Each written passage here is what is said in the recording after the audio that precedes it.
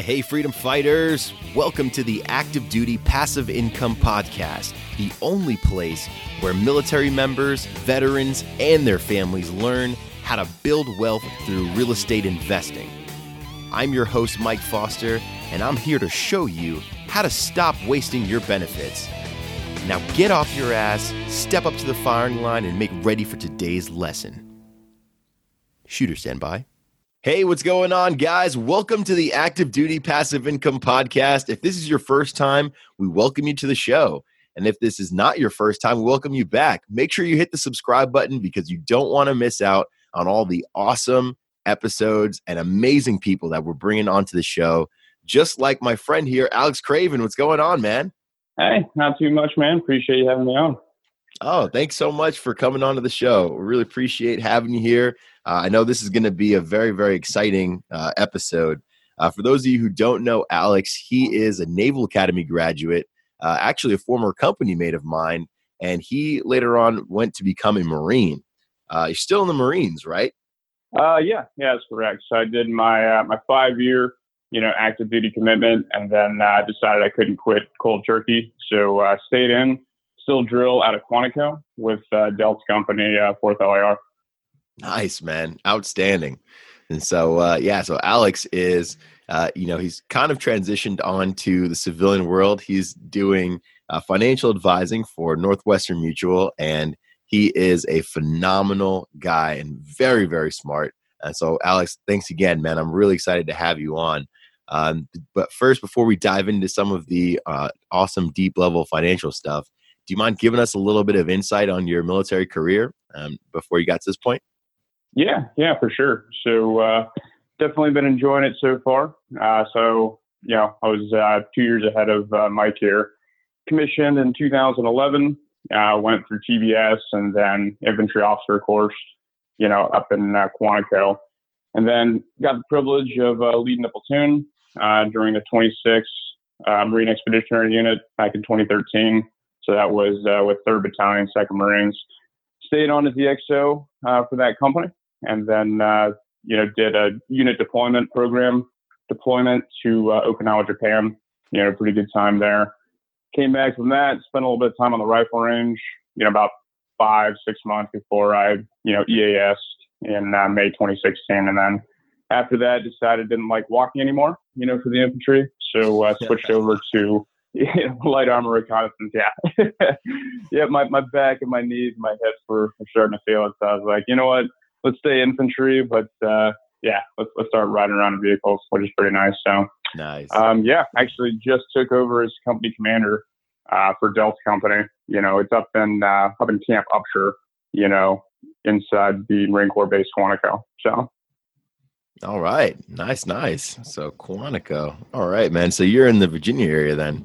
Well, actually, I'm biding about half my time in Texas and about half my time in Richmond because the wife got a job down here in Houston, Texas. So I spent about half my time in Richmond and the other half in Houston. So. Oh, wow. Okay, cool. You know what? That's actually an interesting point. That wasn't something that I knew about the reserves, that you could, still stay in the service, be in the reserves and drill in like another state, but, live in a completely different state. Yeah, absolutely. And, just kind of a plug for people to stay active, in the reserves, right? It's just definitely a good way to transition. Some of the benefits are pretty nice as well, right? Being able to get, TRICARE reserves, kind of a little plug, for the reserves, especially on the officer side. They're really, really short officers across Navy, Marine Corps, Army, and everything, but enlisted as well because, we've got quite a few positions we could fill, within our company. So, I know it's that way across the board for a lot of different reserve companies. Okay. Awesome, man. Outstanding. So yeah, guys, definitely something to consider. And, if you're looking to transition into real estate, being a full-time thing, I mean, that's something that you could totally do while you're also part-time drilling in another state or another location, or maybe even in your same state, while being able to keep those benefits. So yeah, really good plug there for the reserves. And mad respect for you for continuing to wear the uniform, Alex. We appreciate what you do out there. Yeah, same to you, man. And I just want to say, I really appreciate you having me on. I really wish you guys existed, about 10 years ago when I was getting started, in some real estate, because, yeah, your stuff is awesome. It's really good that you're passing on this knowledge to lots of other people. So. No, yeah, well, we definitely appreciate that, and and I know that I can probably speak from both myself and Mark Jan, where we wish we would have started when you started, man. So tell us real quick about how you got started in real estate, because I think this is a phenomenal story, and believe it or not, we actually have some midshipmen that are listening to this podcast. Oh yeah, that's awesome. So. Yeah, midshipman, all I can say is it gets better. All you got to do is survive those 4 years. It gets a lot better, after you graduate. But yeah, so when I, was a junior like everybody else, we got that, career starter loan. I think it was like $35,000, back then, back in 2009, pretty good interest rate. So yeah, most of my classmates and, friends and everybody were buying, nice cars and guns and taking vacations and stuff. But, I have been reading a lot of, Rich Dad, Poor Dad. So I love, Robert Kiyosaki. He's really kind of what got me to the idea of, investing and specifically investing in real estate. So yeah, I went down to Richmond and bought myself a rental property with that. Actually bought it cash because it was a pretty cheap place. It wasn't in the nicest of areas, but since I was able to get it for cash, I was able to spend some money fixing it up. So I was driving my grandma's, 93 Honda Civic, right, that she gave me when she upgraded her car, back and forth from Annapolis to Richmond, fixing it up on the weekend. So definitely a steep learning curve. Made a lot of mistakes. I made money overall, but, I was really just kind of going off of, my gut feeling and then, the 3 or 4 books of Kiyosaki that I had read, at that point. So right. Definitely glad I did it because I learned a lot for sure. Outstanding, man. That is absolutely phenomenal. So for those of you guys who are not familiar with this, the Career Starter Loan is a loan that, we get at pretty much all the academies, right? I mean, it's not just the Naval Academy, like all the surface academies get it. And I even think the midshipmen that are doing ROTC get it as well, our ROTC program. So it can be something really, really good. Yeah, right. Yeah, it can be something really good if you use it the right way, like Alex did. But if you don't use it the right way, then maybe it'll just take you a little bit longer to get to where you're trying to get to financially. So, man, that's awesome, dude. That is awesome. Kudos to you, bro, because that's crazy. What do you mind talking about some of those challenges that you learned through that first investment? Yeah, absolutely. So, part of it was as well, since I didn't have, much cash flow, I only had, the money from the actual loan, right, to fix things up. So that was definitely a little bit of a challenge because I had to be very, very cautious about what I spent money on and just understanding, what would increase the value of the property versus what was just kind of a nice to have, and as well, just understanding, one of the hardest things is understanding that it is a business. Right. So it's not a charity. Right. So when I was first getting started, there was already a tenant, right, in that particular property, and they weren't bad people. Right. They were kind of irresponsible, with some money sometimes because they would be late on the rent. But then when I went and visited the house, I noticed they had a brand new, widescreen TV. Right. The same month they said, they didn't have rent. So right. Just those kinds of things. Right.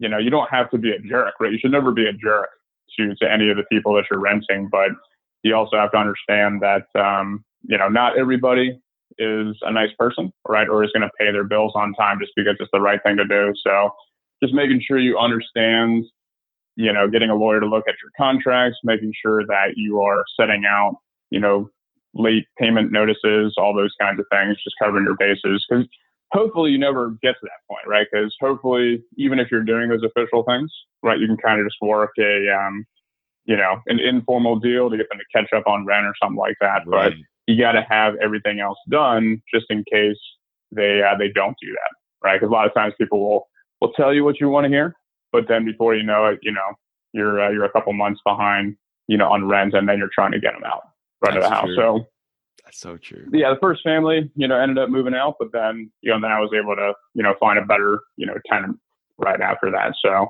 just understanding that, hey, it is a business. You try to help out other people when you can, but, you're providing a service, you're providing a home. So, exactly, they got to pay rent. Simple as that. Man. Simple as that. Rent is due, right? And yeah, that's phenomenal. But you were managing it yourself, right? So that's kind of, a whole unique challenge in and of itself. One thing to, just invest at such a young age and dive deep into real estate, but also to, take on a property manager role. That is also intense. So, man, really kudos on you for that too. That's great. We barely get much free time there at the academy. So being able to do all that, man, wow. That's awesome. That is awesome, man. Okay, cool. So when you were screening your next tenants, right? Like what certain things did you do to, I guess, qualify those tenants that came in? Yeah, so there's a lot of pretty good tools out there. I mean, there's actually a lot of just like free formats. I'm not sure which ones you guys are using if you have a template, but just asking questions about previous job histories and just doing your due diligence, right, and calling around, because what I found is good people are good people, right? So if you get some job references from them and you call their previous employers and they tell you they're on time, they're punctual, right, they're hard workers, that usually translates into the same thing in regards to them paying rent and taking care of the place. So yeah, it really just comes down to doing some due diligence and reaching out. But kind of a plug for that is, unless you have, the time and the patience, over time I started realizing it's probably better just to hire a, professional management company, right? Because right. Kind of that more impartial, third party, right, to take care of it. But yeah, if you're going to do it on your own, then just, asking those kinds of questions. You can do background checks. There's a reason a lot of places, if you're applying for rent, they'll ask for like a $30, $40 application fee. And it's not because they're just taking your money. So they use that for a background check, right, basically on you. So, so those kinds of things. Nice, man. Nice. Definitely some important wickets there. We always recommend, if you're going to manage your property yourself, you want to get that background check, and it doesn't have to be something, Alex referred to. It doesn't have to be out of your pocket. And that could definitely be at the applicant's expense, but you want to get that background check. You want to make sure that there are no, judgments against someone, right? Especially if it's, about being a sexual predator, right? Or being, some kind of, I don't know, a abusive person that you're bringing into your community now, right? I mean, God forbid, you bring a sexual offender into your place. You would never know that unless you ran a background check, right? So you gotta make sure that you figure out, what's going on, with that tenant. And Alex is right, making some calls, doing some due diligence. That's awesome, man. Wow. Good on you, man. I mean, really, and I think that's just a testament, right, to your fortitude and your mindset at that point, because, I mean, you were talking about reading Rich Dad, Poor Dad, right, and getting educated. Was there anything else that you used to get educated in the space of real estate at that time, or did you kind of have maybe some mentors in your life that had also given you advice to do something like that? Yeah. So at that particular time, it's interesting as well. I said that it would have been awesome if you guys existed, about 10 years ago. Because I was like, I probably tried to call, maybe a dozen different people that I thought, might have some knowledge when it comes to real estate. And I took them out to lunch and tried to tell them about what I was doing. But I honestly couldn't find anybody, that really understood, right, what I was trying to do. So maybe I was just unlucky, right, in regards of trying to find that. But there really wasn't anybody that was doing what I was doing, right, or had the same kind of vision, right, that I did, with investing and, all those kinds of things. So short answer is no. Wow, I was just kind of figuring things out as I went, because I couldn't find anybody that I could reliably ask advice for. So right, alone and afraid, man. Hey, but you did it. Yeah. Yep. That is awesome. That is absolutely awesome, man. And you know what? Maybe I missed it, but wait, what was your like at first spark at maybe just thinking about finances in general? Like, how did you find out about Rich Dad Poor Dad? Because that's a really unique, young age to find out about that book and kind of get things going. Like I got introduced to Rich Dad Poor Dad, when I got out to Norfolk after leaving Japan. And I think I was trying to do like an MLM at that time, right? I was trying to get into some multi-level marketing. They were like, oh yeah, you should read these books, blah, blah, blah, and Rich Dad, Poor Dad. And I'm like, oh man, I'm doing this the wrong way. I need to get into real estate. Forget this multi-level marketing crap. Yeah, for sure. Yeah, I guess just through personal experiences, with my family, because my dad had a couple of copies of that, lying around, a couple other different books. I'm a pretty avid reader, so just one of those things I picked up. I think I've actually read Rich Dad Poor Dad the first time when I was like 16 or 17, but obviously I couldn't do anything, with it at that point. Right. And then, yeah, I guess just overall, just becoming interested in finance, in general. Just watching my parents, right? They did a lot of good things, but they also did a lot of, just unknowledgeable things, right? I would say it's not like they were doing anything bad, right? It's just that they didn't have a guide. They didn't have anybody showing them, do this, not that, right? So there was a lot of, because they got involved in some, some MLMs as well, right? And they just didn't, they didn't understand, what was good, what was bad, kind of with finance. So that kind of drove me to really understand what the heck I was doing, when it comes to finance in general. So right. Okay. Awesome, man. So you had definitely had some sort of entrepreneurial background, going on there that you were kind of accustomed to, and then further developed it from there. That's epic, man. And you know what, guys?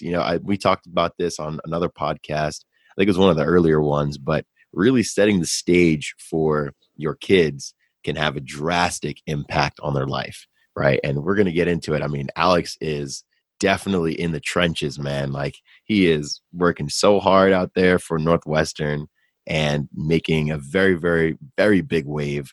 I remember, connecting with a few of his colleagues, and they had nothing but like awestruck things to say about him, because he was like this big figure in the company in like just a very short amount of time.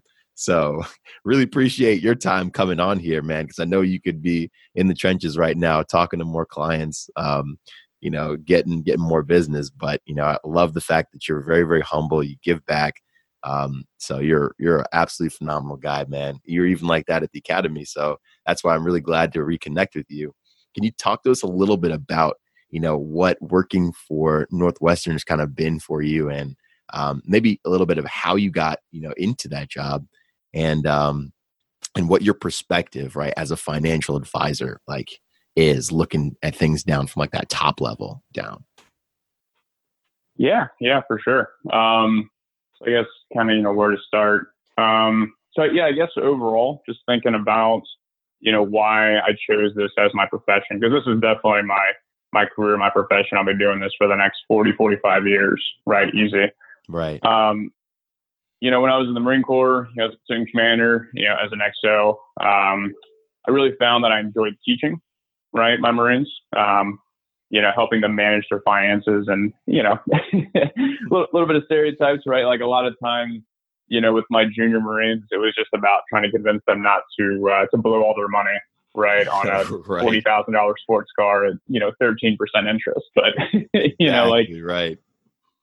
Yeah, still same kind of principle, just trying to get them saving, get them to understand things, and just, seeing that light bulb, right, go off in their head, and seeing a fire get lit in them, and be like, oh, like, I actually can, right, improve where I am.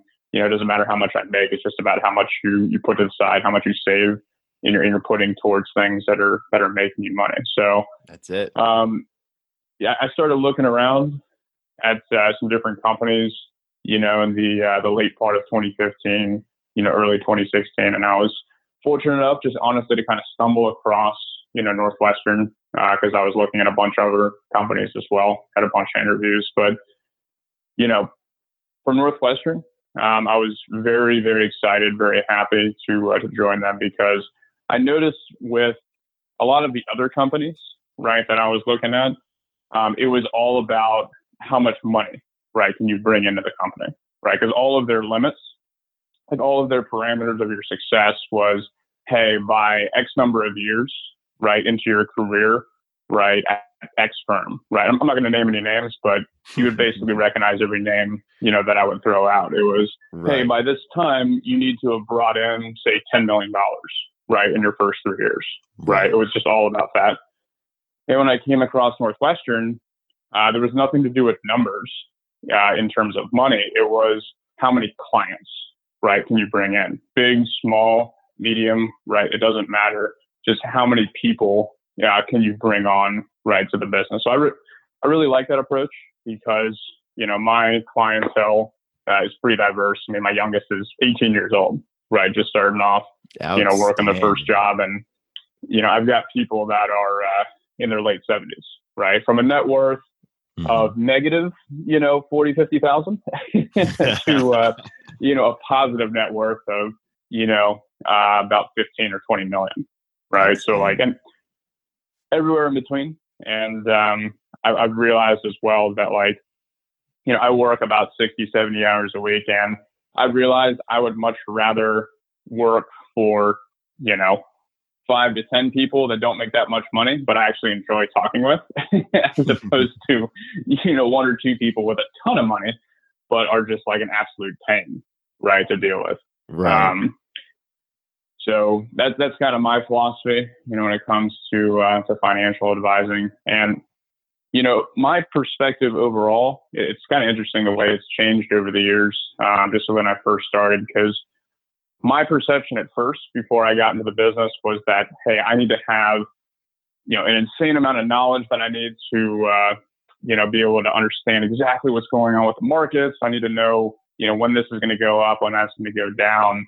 And the more and more you get involved, right, with finance, and understand, what makes markets tick, you start to realize that the role of a financial advisor is much more of a coach, right? And that's actually what I tell people the first time I ever meet them, is that, hey, you should look at me, right, the same way you would look at a physical trainer, right, if you want to get in shape, right? So the physical trainer, right, yes, they've got a lot of really good knowledge about the best kinds of workouts, but at the end of the day, the most important factor for getting into good shape is to put enough hours in at the gym, right, and then to eat healthy, right? Because the financial advisor, right, or the physical trainer could have, right, all this fantastic knowledge about the latest and greatest workouts, but at the end of the day, the most important factor is the client's behavior, right? So the more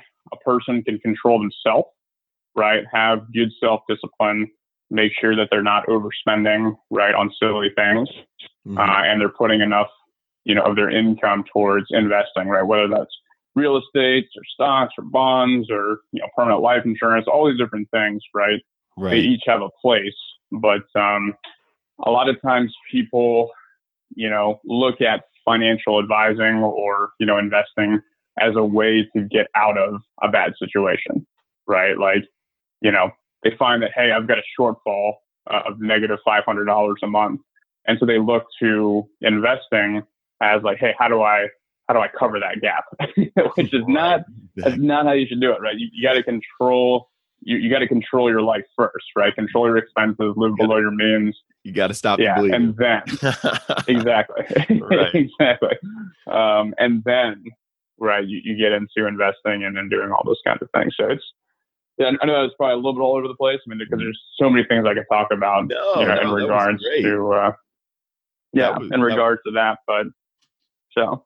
No, that was great, man. And I love the analogy of, having a personal coach, right? Because, I mean, some people are very disciplined to the point where they can, kind of do things themselves and organize and time block and kind of get ahead, right? But some folks need a little extra push, right? And there's nothing wrong with that. And so having that coach in your life that can kind of help guide you across some pitfalls that maybe you may not be experienced enough to see, is absolutely crucial. I think even for some of our, more successful individuals that have been doing it for so long, they still need that kind of advice, right? Because you don't know what you don't know. And having someone that can help you out, knowing something a little bit more than you, right, is not wrong. You can't go wrong with that at all. So that's pretty cool, man.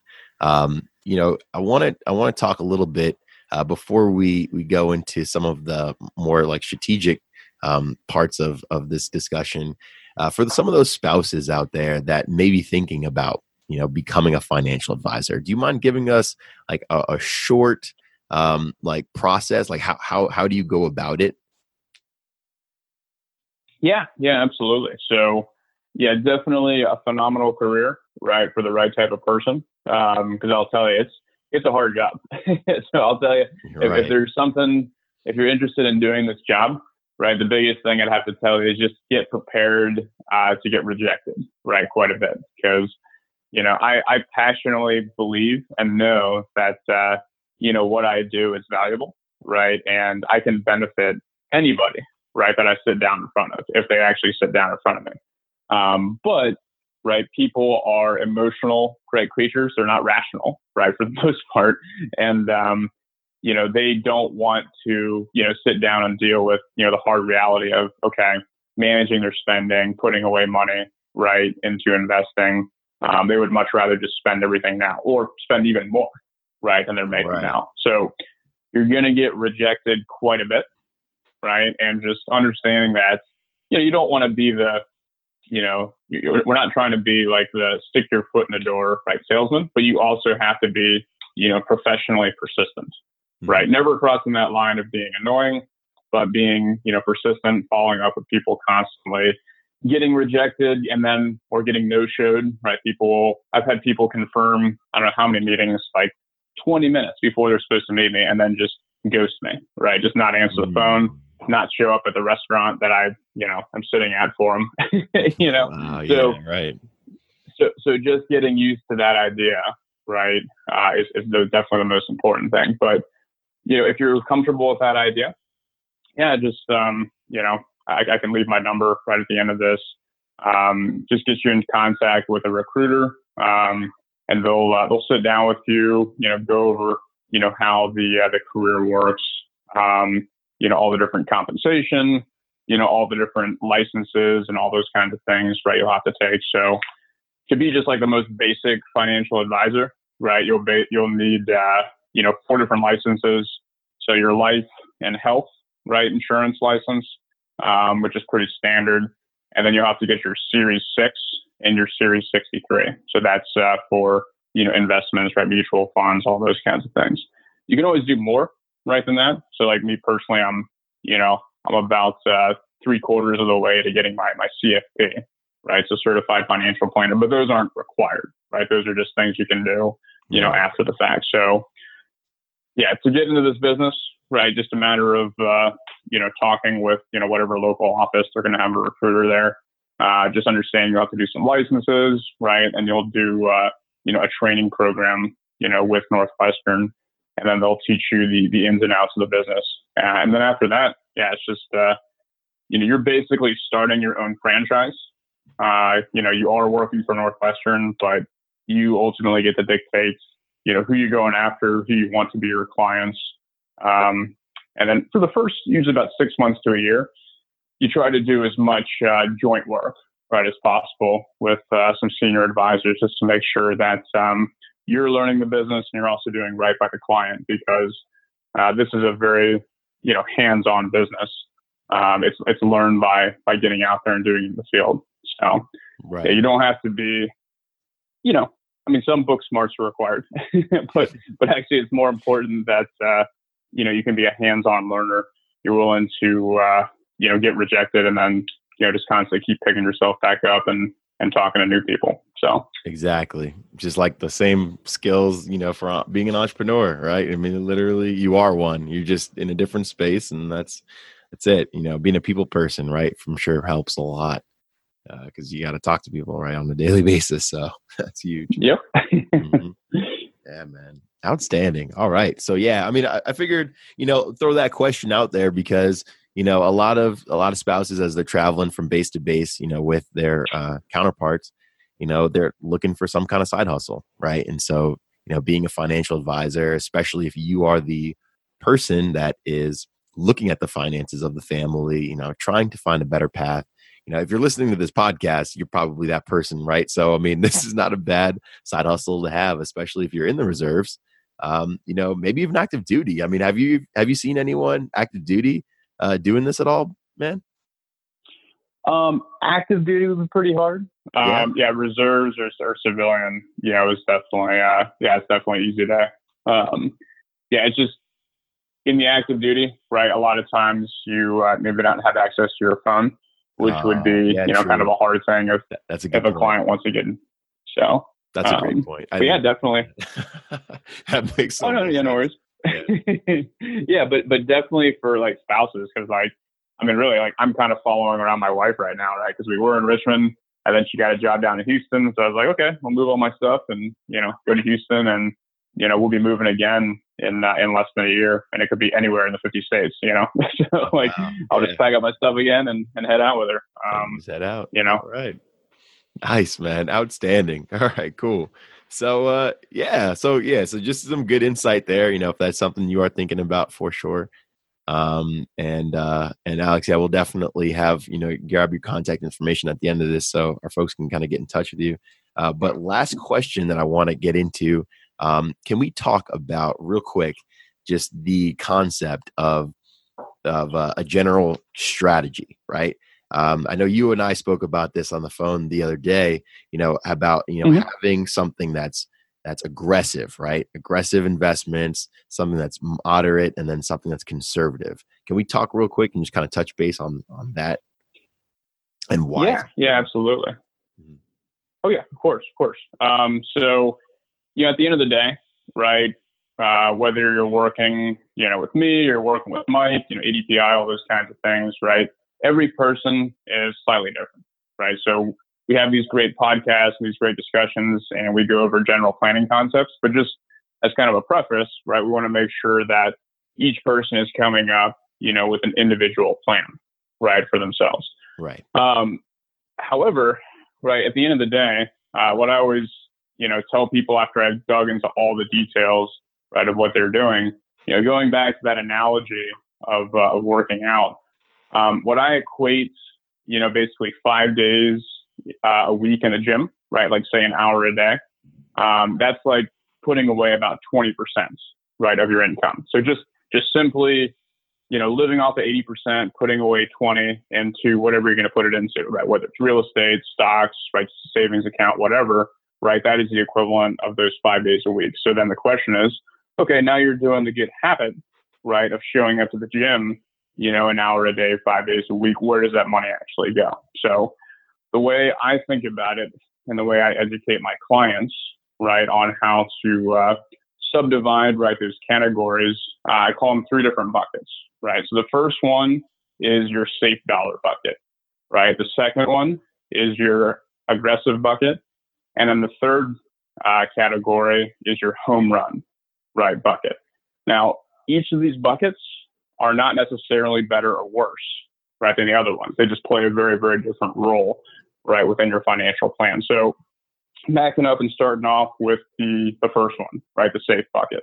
So the safe dollar bucket, right, is anything that has guarantees, right, associated with it. So these are things like, money market savings accounts, right, CDs, right, high grade bonds, right, to be distinguished from junk bonds. So we're talking about bonds like, issued by the United States government, because if the U.S. government goes down, then, we're all dealing with a lot bigger issues, right? And what kind of deal we're getting. So, yeah. So bonds from, very, very strong countries, right? Like the United States. Another segment, right? Permanent life insurance is also grouped right into that category. So all those kinds of things, right, have guarantees associated with it. They're not going to be as high yielding, right? But at any point in time, no matter what's going on with the market, right? No matter what's going on in your life, you know that if you turn to that, you're going to have access, right, to that. So general rule of thumb, right, is if you're working and you've got a pretty steady income, right, you're going to want to have about 3 to 6 months, right, worth of expenses, right, built up in that category.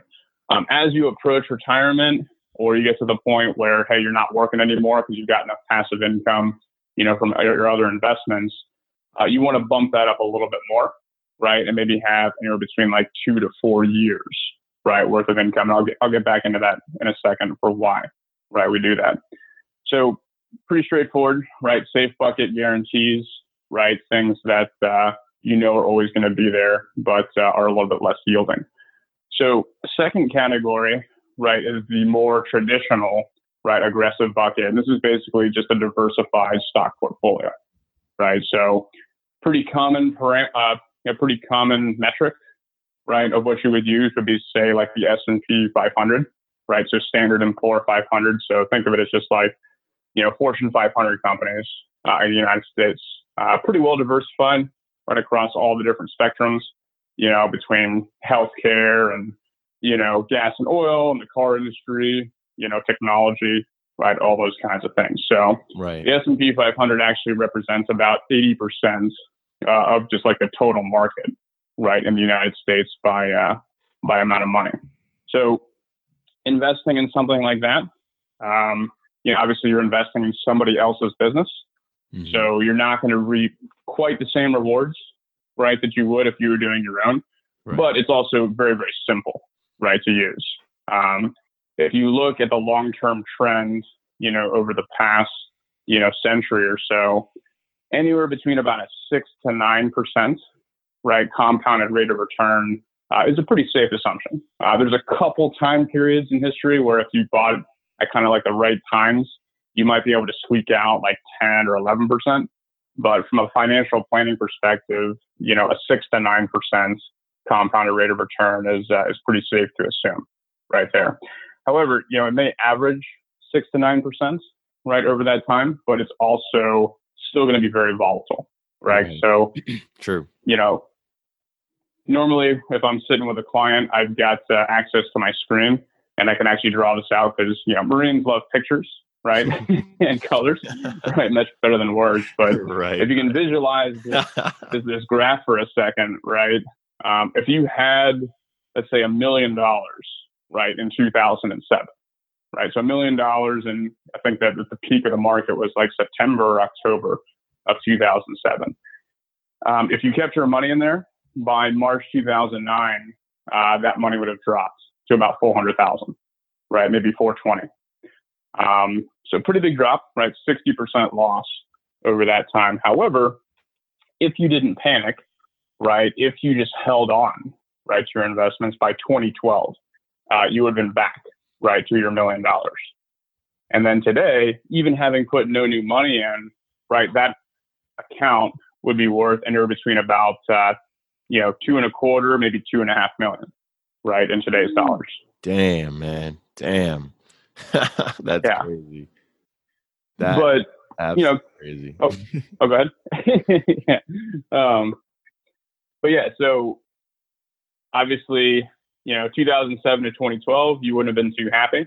But if you, were to draw a straight line from 2007 to 2019, that was about a 7.5%, right, compounded rate of return. So right there, right in that 6 to 9%.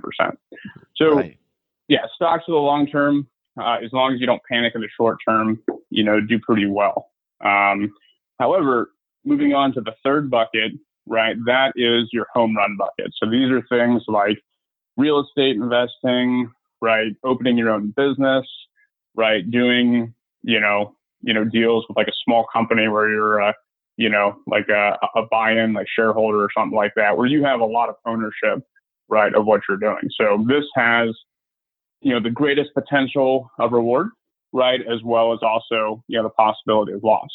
And it's really hard to say, what rate of return, right, you can possibly get on it, because this is going to be the most determined by your skill level, right, and your knowledge. And this is why it's so important right? If you're going to move into the space, right, that you have a good team, right? You have, somebody you can rely on, right, to help coach you through it. Because real estate in itself is neither good nor bad. Okay. It's just a tool, right? It's how you use it. It's your knowledge and your understanding. And the fact that, like, even in the same city, right, one neighborhood could be different than another. That's right. True. In terms of, one is overvalued and one is undervalued, right? In regards to, in regards to their price, in regards to rents, right? All those kinds of things. So yeah, that third bucket, right? The home run bucket. I mean, really sky's the limit and how much money you can make there. Especially after reading like Rich Dad, Poor Dad, you definitely start seeing, some of those deals pop up, and, there's never just like a once in a lifetime deal. Because it really comes down again to your education, right? Your knowledge, and then just how much diligence you can put in terms of like going out and finding, right, those good deals, and then, having those things work for you. So that's where it becomes a lot more important, right? Especially that you have, that good coach, that good mentor, because, you can knock it out of the park, or you can strike out pretty quickly as well. So that's true. Very, very true. Very, very true. Having that good mentor is critical, man. And something else you mentioned about, just not jumping ship, right? Definitely will run into some hard failures in the investing world. That's for sure. No matter what bucket you start investing in, there will be something, rather than the safe side, right? Unless, of course, our country is having bigger issues, in which case, right, there's some bigger issues at stake. But yep. But aggressive or home run, you got to take your pick, or do a little bit of both. Understand that there will be storms, and if you weather through them long enough, you can be very successful. So phenomenal point, man, and really, really glad to have that insight there, because it's definitely not something a lot of people think about, especially when they're in the phase of just starting out, right? They think they're gonna let me focus on this, and this first, without really having that full picture in mind, right? Like, what are we really trying to establish? So definitely glad that you're able to shed some light on that. And again, thank you so much for your time, Alex. We're running out of time here ourselves. So we've got to kind of take it into the bonus round real quick, but I've got a few last questions just so our folks can get to know you a little bit more on the personal side. So first question is, what's your favorite book? Ooh, yeah. Favorite book would have to be Atlas Shrugged, probably closely followed by the Fountainhead. So both Ayn Rand novels. So definitely two of my favorites. Oh man, okay. We had someone else mention Atlas Shrugged on the podcast before, and I honestly had never heard that book. But when he described it, I think I saw it sitting on a bookshelf somewhere of my grandfather. So I may have to pick that one up. It sounded pretty good. Yeah, it's a long read, but yeah, phenomenal book for sure. So. Right. All right. So the next question, who is your biggest hero and why? Ooh, well, it's quite a few, but I guess I'm kind of biased towards one because I just read her biography. So if y'all have never heard of Marie Curie, so she was a Polish-born, right, woman who was like one of the first people, one of the first women, right, to really kind of break through the glass ceiling in terms of, becoming like a scientist. And she actually discovered two of the elements, right? Radium and polonium, oh, wow. On the periodic table. And she is pretty much effectively the cause, like the reason why like the X-ray exists. Because like during World War I, she was rolling around like using this new technology and everything. And so honestly, she probably saved, right, millions of people, just based on her research and her discovery, right, of that. And it's a really, she's got a really good biography. It'd be worth checking out. Because when you read that, you just kind of feel, you feel like a wimp for like ever complaining, right, about anything. Because she had to like fight through so many different things. She had like no funding. It was just her and her husband, literally in like a shack, right? Like just looking for these elements and, discovering them and stuff. So yeah, just really impressed with just like her work ethic and drive, over the years. So. All right. That is definitely awesome, man. All right. So we'll definitely have links to the show notes on, her and then on that book as well. And then third question, what do you do for fun? When I'm not working. Yeah. So I love skiing. So, every single year, I always do a big ski trip. You remember Mike Kofsky, right? My roommate from school. I remember Mike. So, yeah, that's like our pilgrimage, right? Every single year. So we always make time to spend a week out either in, Colorado or, Canada or somewhere else like that. And then, obviously the typical Marine things. I love shooting. So going out and doing some skeet and trap shooting. Nice. And other than that, yeah, just hanging out, spending some time with the wife and, working out, playing with the dog. So that's about it. Okay. Pretty simple for me. Awesome, man. Love it. All right. And then the final question, what 3 nuggets of wisdom would you leave for those who are just getting started in investing? So let's say, I would say number 1 is just like never stop learning, right? Because there's always more to learn, right? Never think that you know everything. And just like the more knowledge you can accumulate, the better, right? So it's not a matter of just like, okay, I didn't know anything about real estate investing or stock investing or any of those other things, and now I know it, right? It's just you're constantly trying to expand, right, your knowledge base, right, every possible day. So just be a lifelong learner. Number 2, accept that there's going to be some failures, right, some downturns, right, and that's regardless of wherever you're starting from, right, whether you're buying a $50,000 house or a $500,000 house, or quadplex or duplex or something. There's going to be some failures, going to be some bumps, and you just have to have this, just like undying urge, right, just to keep pushing forward, regardless of what else, happens. And third thing, I guess just like try to be a good person, like overall, like we're all here to make money. Amen. Of course, and to do better for our own lives. But, at no point should you ever have to do that at the sacrifice of somebody else's. So, just like have that drive, but never lose, never lose the vision that, we can all do well and still, help each other out. So don't want to sound too preachy, but yeah. No, amen. That's solid, man. That is some solid advice. I love that. Love those 3 bullet points. And guys, Alex is a phenomenal guy. Make sure that you get in contact with him. How can our folks get in touch with you, man?